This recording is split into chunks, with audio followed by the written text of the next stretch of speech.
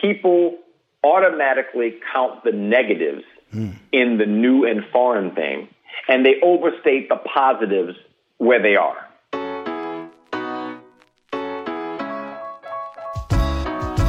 What's up, tribe? Welcome back to the podcast that brings you closer to the world's biggest risk takers and enemies of the status quo. This podcast is for people who want to take the plunge in life but need a little nudge. I'm your host, Coach Darren K. Roberts, and I went from Harvard Law to the NFL by the grace of God and good old-fashioned grit. That voice you heard before the tribe beat dropped was Rory Verrett, career whisperer, former vice president of talent management and public affairs for the NFL, and current managing partner at Protégé Search. Listen, this man is a pivot artist, and let's get ready to tune in to the in-depth convo with Rory Verrett. Well, Rory, welcome to the tribe. Man, we're glad to have you join us. Happy to be here. Good deal. Now, let me ask you this. Let's say I go back in time, pull you out of your 11th grade English class, and you went to St. Aug's. Purple Knights, all the way from Nolans. And I ask you, Rory, what do you want to be when you grow up? What would the answer have been? The first black governor of Louisiana. Wow. Can you remember when you first started thinking that was where you wanted to land? Absolutely. I've been in student government my whole life.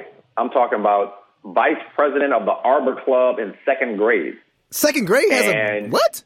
Hey, man, I wasn't even president. I was vice president. And all we did was Earth Day. But apparently you needed a vice president in case the president was incapacitated for Earth Day to do the hard work. So I'd been in student government my whole life. I was in Boys State at Louisiana, which was an incredible experience. I won a 9-way campaign to be attorney general and thought to myself, hey, if I can do that, because that's like a real deal. That's all the student body presidents and student leaders from all over the state.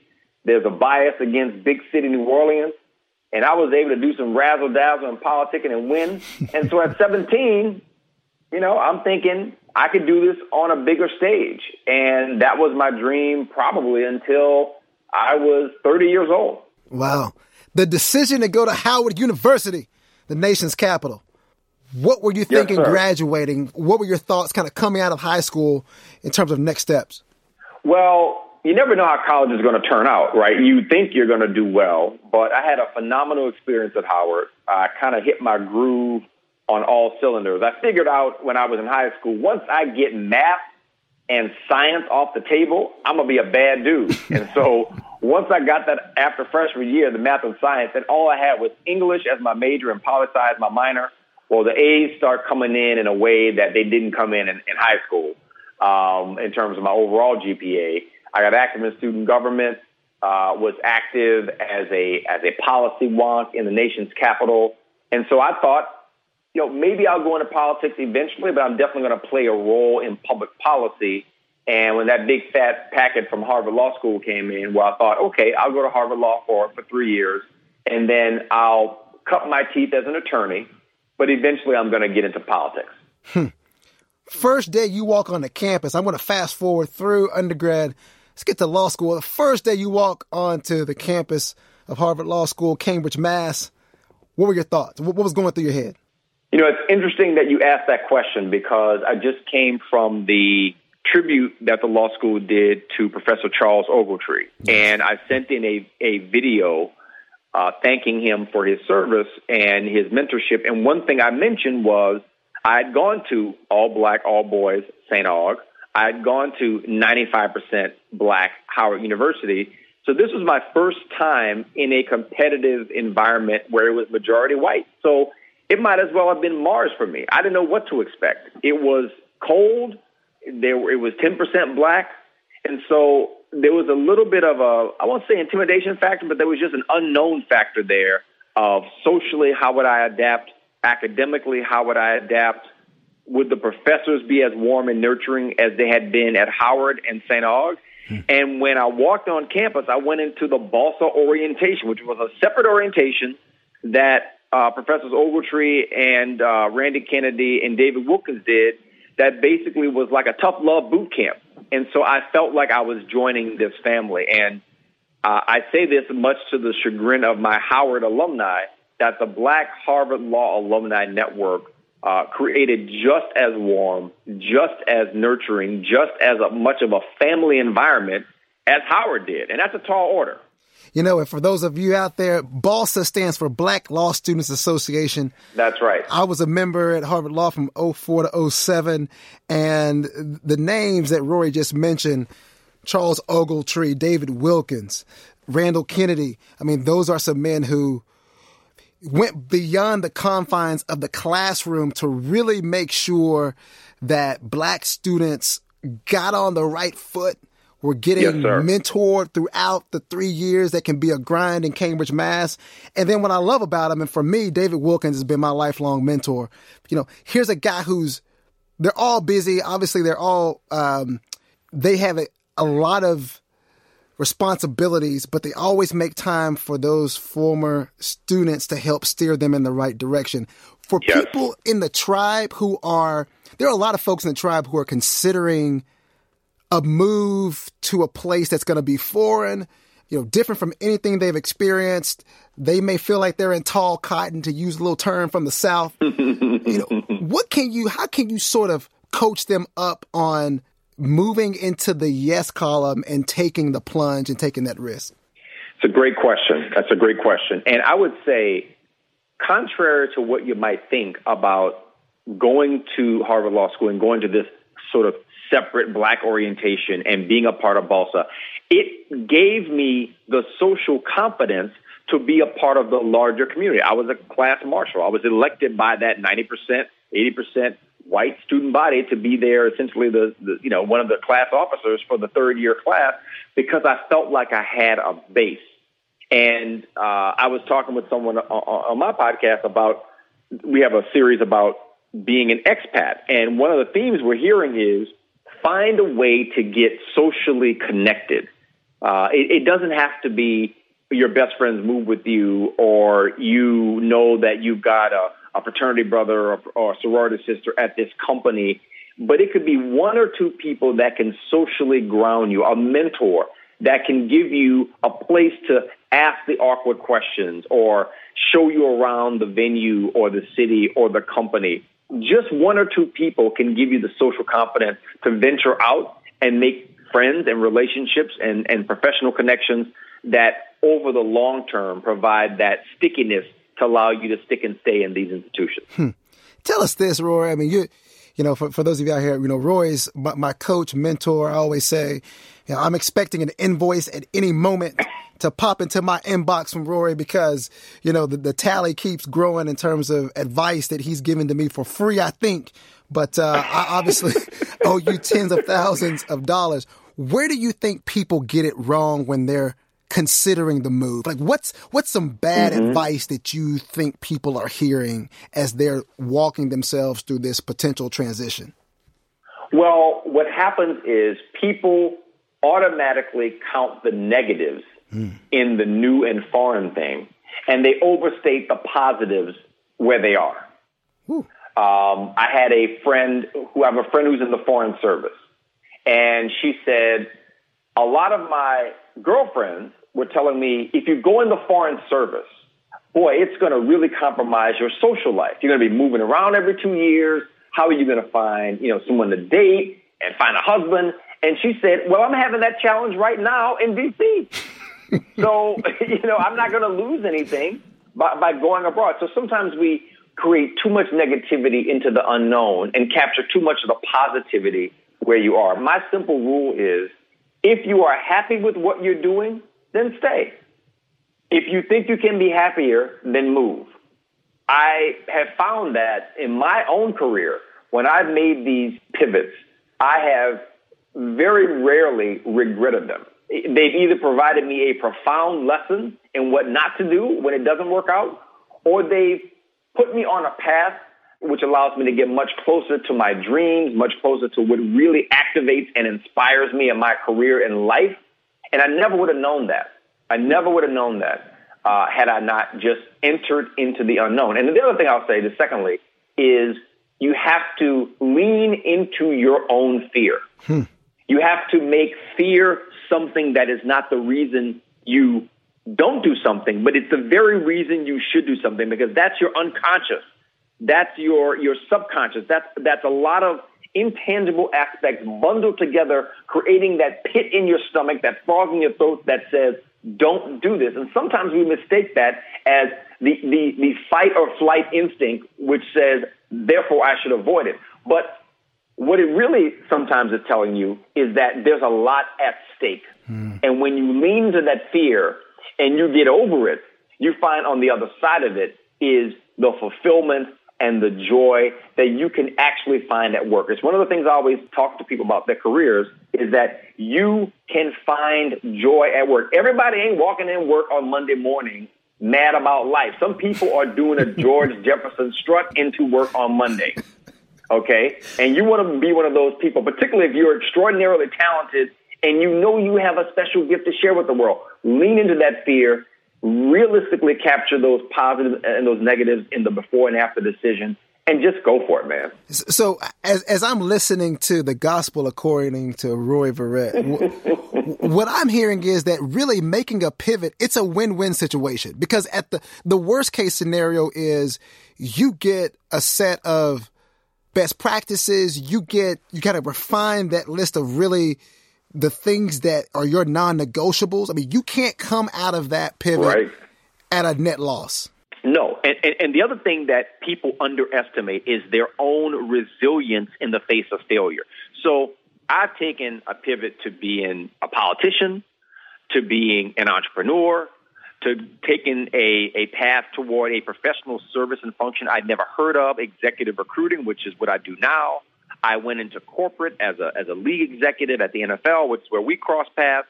And so when you go through that much change, what you develop is this capacity that you drop me in the Amazon forest with a knife and, one day's worth of clothes, I'm going to come back with, a full tent and a meal for the rest of the month I'm there. There's a resilience and a resourcefulness you develop because over and over again, you're activating this muscle of how to survive with less than perfect information, being in a moment of ambiguity in your career, bridging steep learning curves, building relationships kind of on the fly. And you do that over and over again. It gives you just a different level of confidence. I mean, my confidence before 30 was primarily, if you give me a set of rules, I will follow them to the T. I will outwork everybody else in this scenario, and I will eventually wind up a winner. I've added to that portfolio, if you don't give me the rules, if it's completely opaque, and you drop me into that scenario, I am still going to become a victor because I've got the work ethic, and now I've got that resilience and that resourcefulness to say, I will figure it out. And most of us don't give ourselves credit for our ability to simply figure it out. Well, here's a theory that I have, and feel free, because I know you will, to tell me that I'm wrong. But I think we have too many friends. I think that there are, and I always tell people, reduce your circle to a triangle. And we are in an age where it's about the contacts, the number of profiles you can accumulate on LinkedIn and the friends getting to 5,000 on your personal Facebook page. And we're letting people give us advice. And here's what kills me, Rory.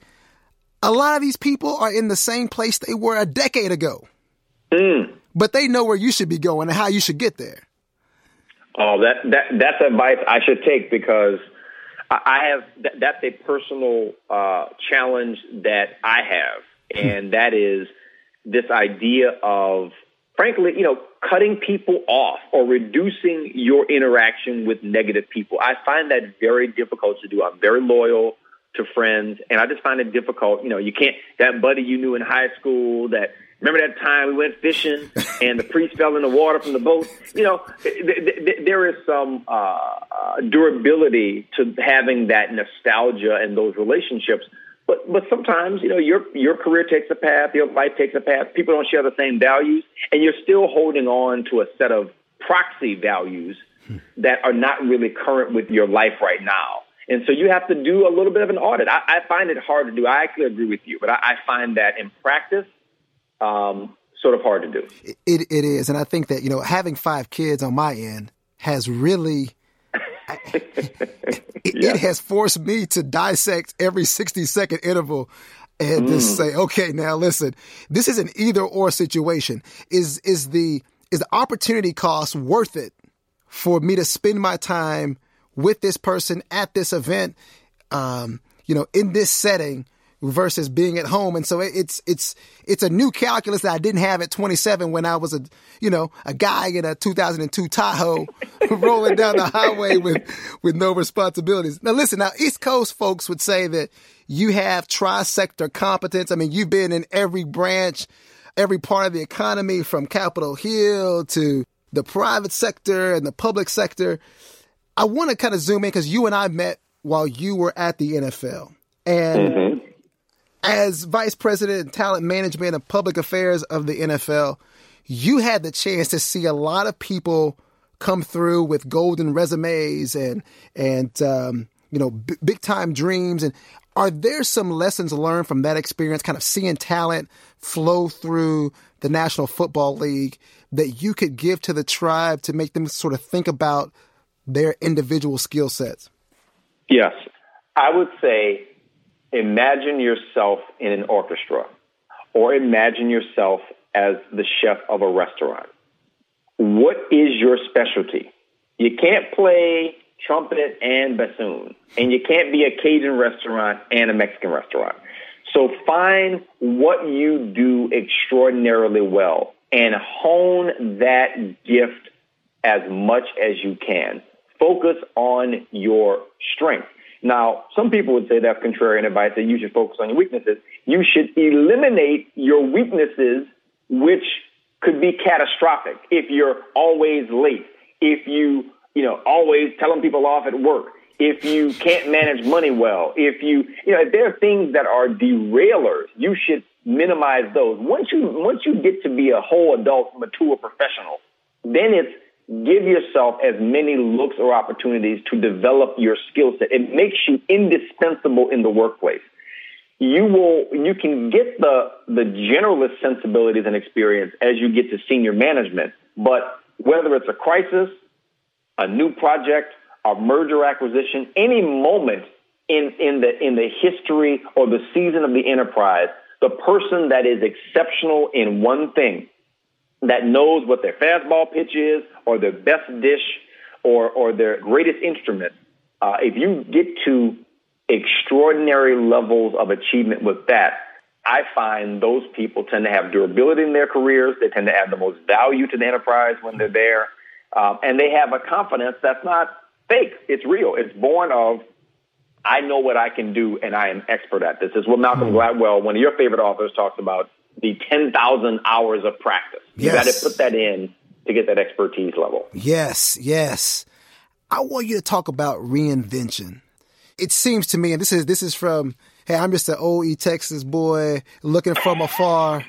All right. With 2 Harvard degrees, right. I'm just looking up. And it seems to me like you talk about your best dish and your fastball. I mean, you've really found your fastball now. You have what it looks to me to be a complementary portfolio. The podcast, Protégé podcast, feeds into Protégé Search, and you're the managing partner. And talk about how you first had the courage to say, I'm going to get off the corporate train. I'm going to do this entrepreneurship thing. And then secondly, how you built that portfolio to really feed into itself. Well, I appreciate that compliment. I think you're right.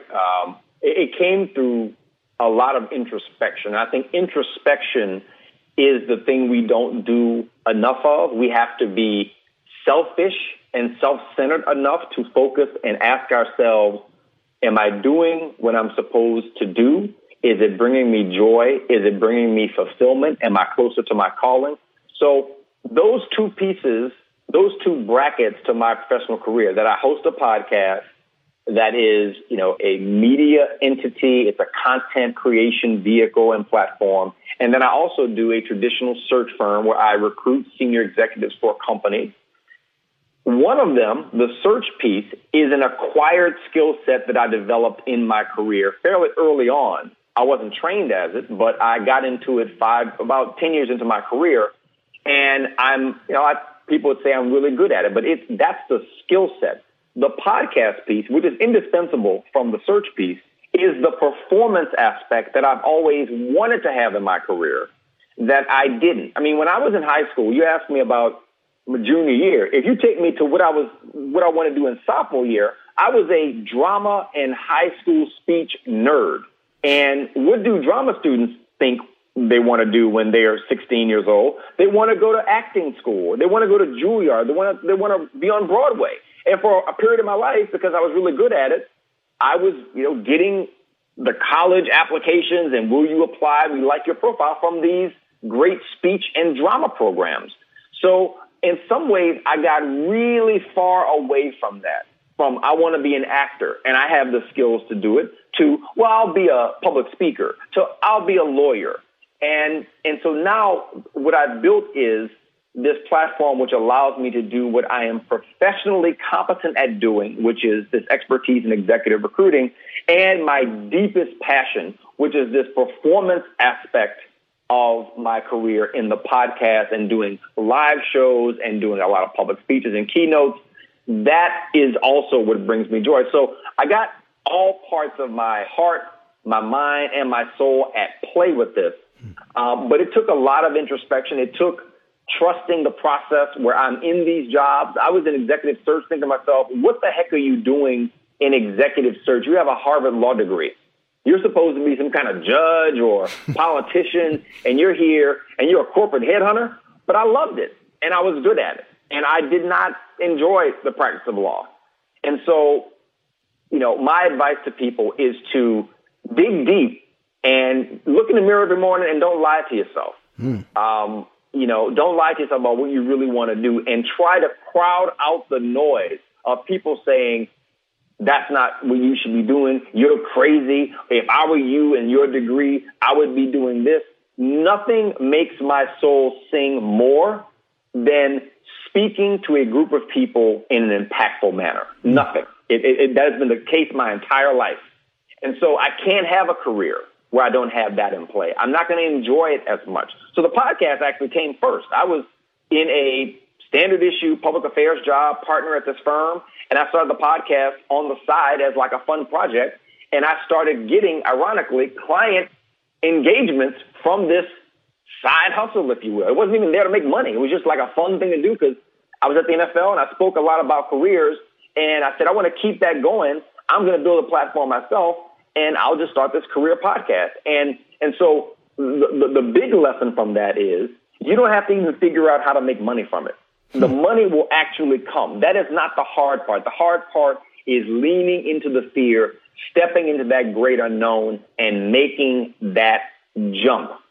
Not knowing if your parachute is going to open, not knowing if you're going to land in the net, and just making it happen. And you'll find that you will figure out a way to make money with it. You will figure out a way to create the partnerships with it. You will figure out all the back office stuff. That is not the hard part. So that's my advice. I love the way that you have this framework for people and careers, and you break it up into sort of stages of their lives. Mm-hmm.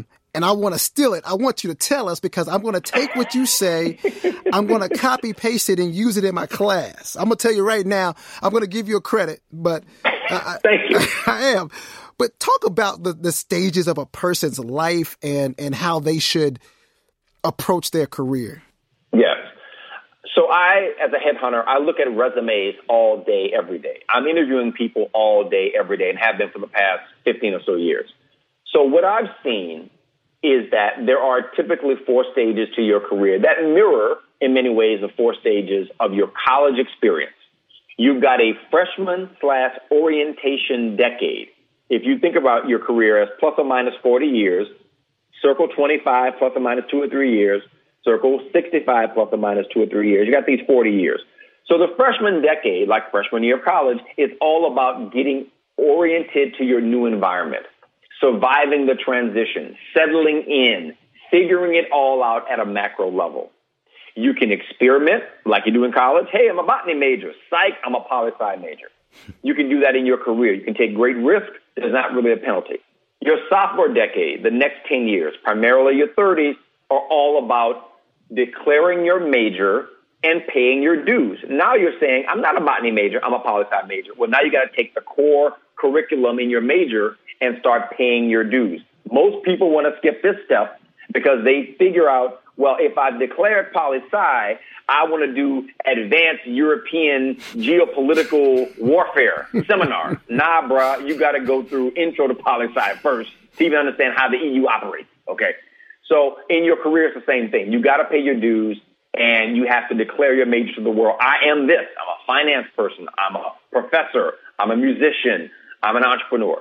Your junior decade, the decade I'm in, is your achievement decade. Like college, you start getting Phi Beta Kappa. You start getting Golden Key. You got a sense of whether you're Magna or Summa or Cum or Thank You Laude by your junior year. In your junior decade, you pretty much have a sense, this is what I do.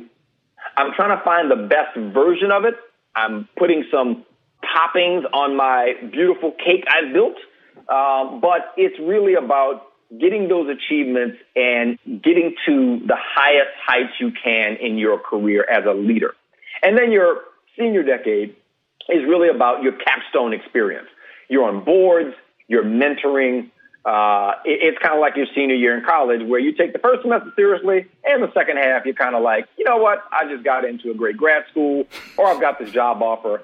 I can kind of coach a little bit, but you're still active in extracurriculars. You're still part of the university community. Your senior decade in your career is primarily where people start giving back philanthropically on boards, community service.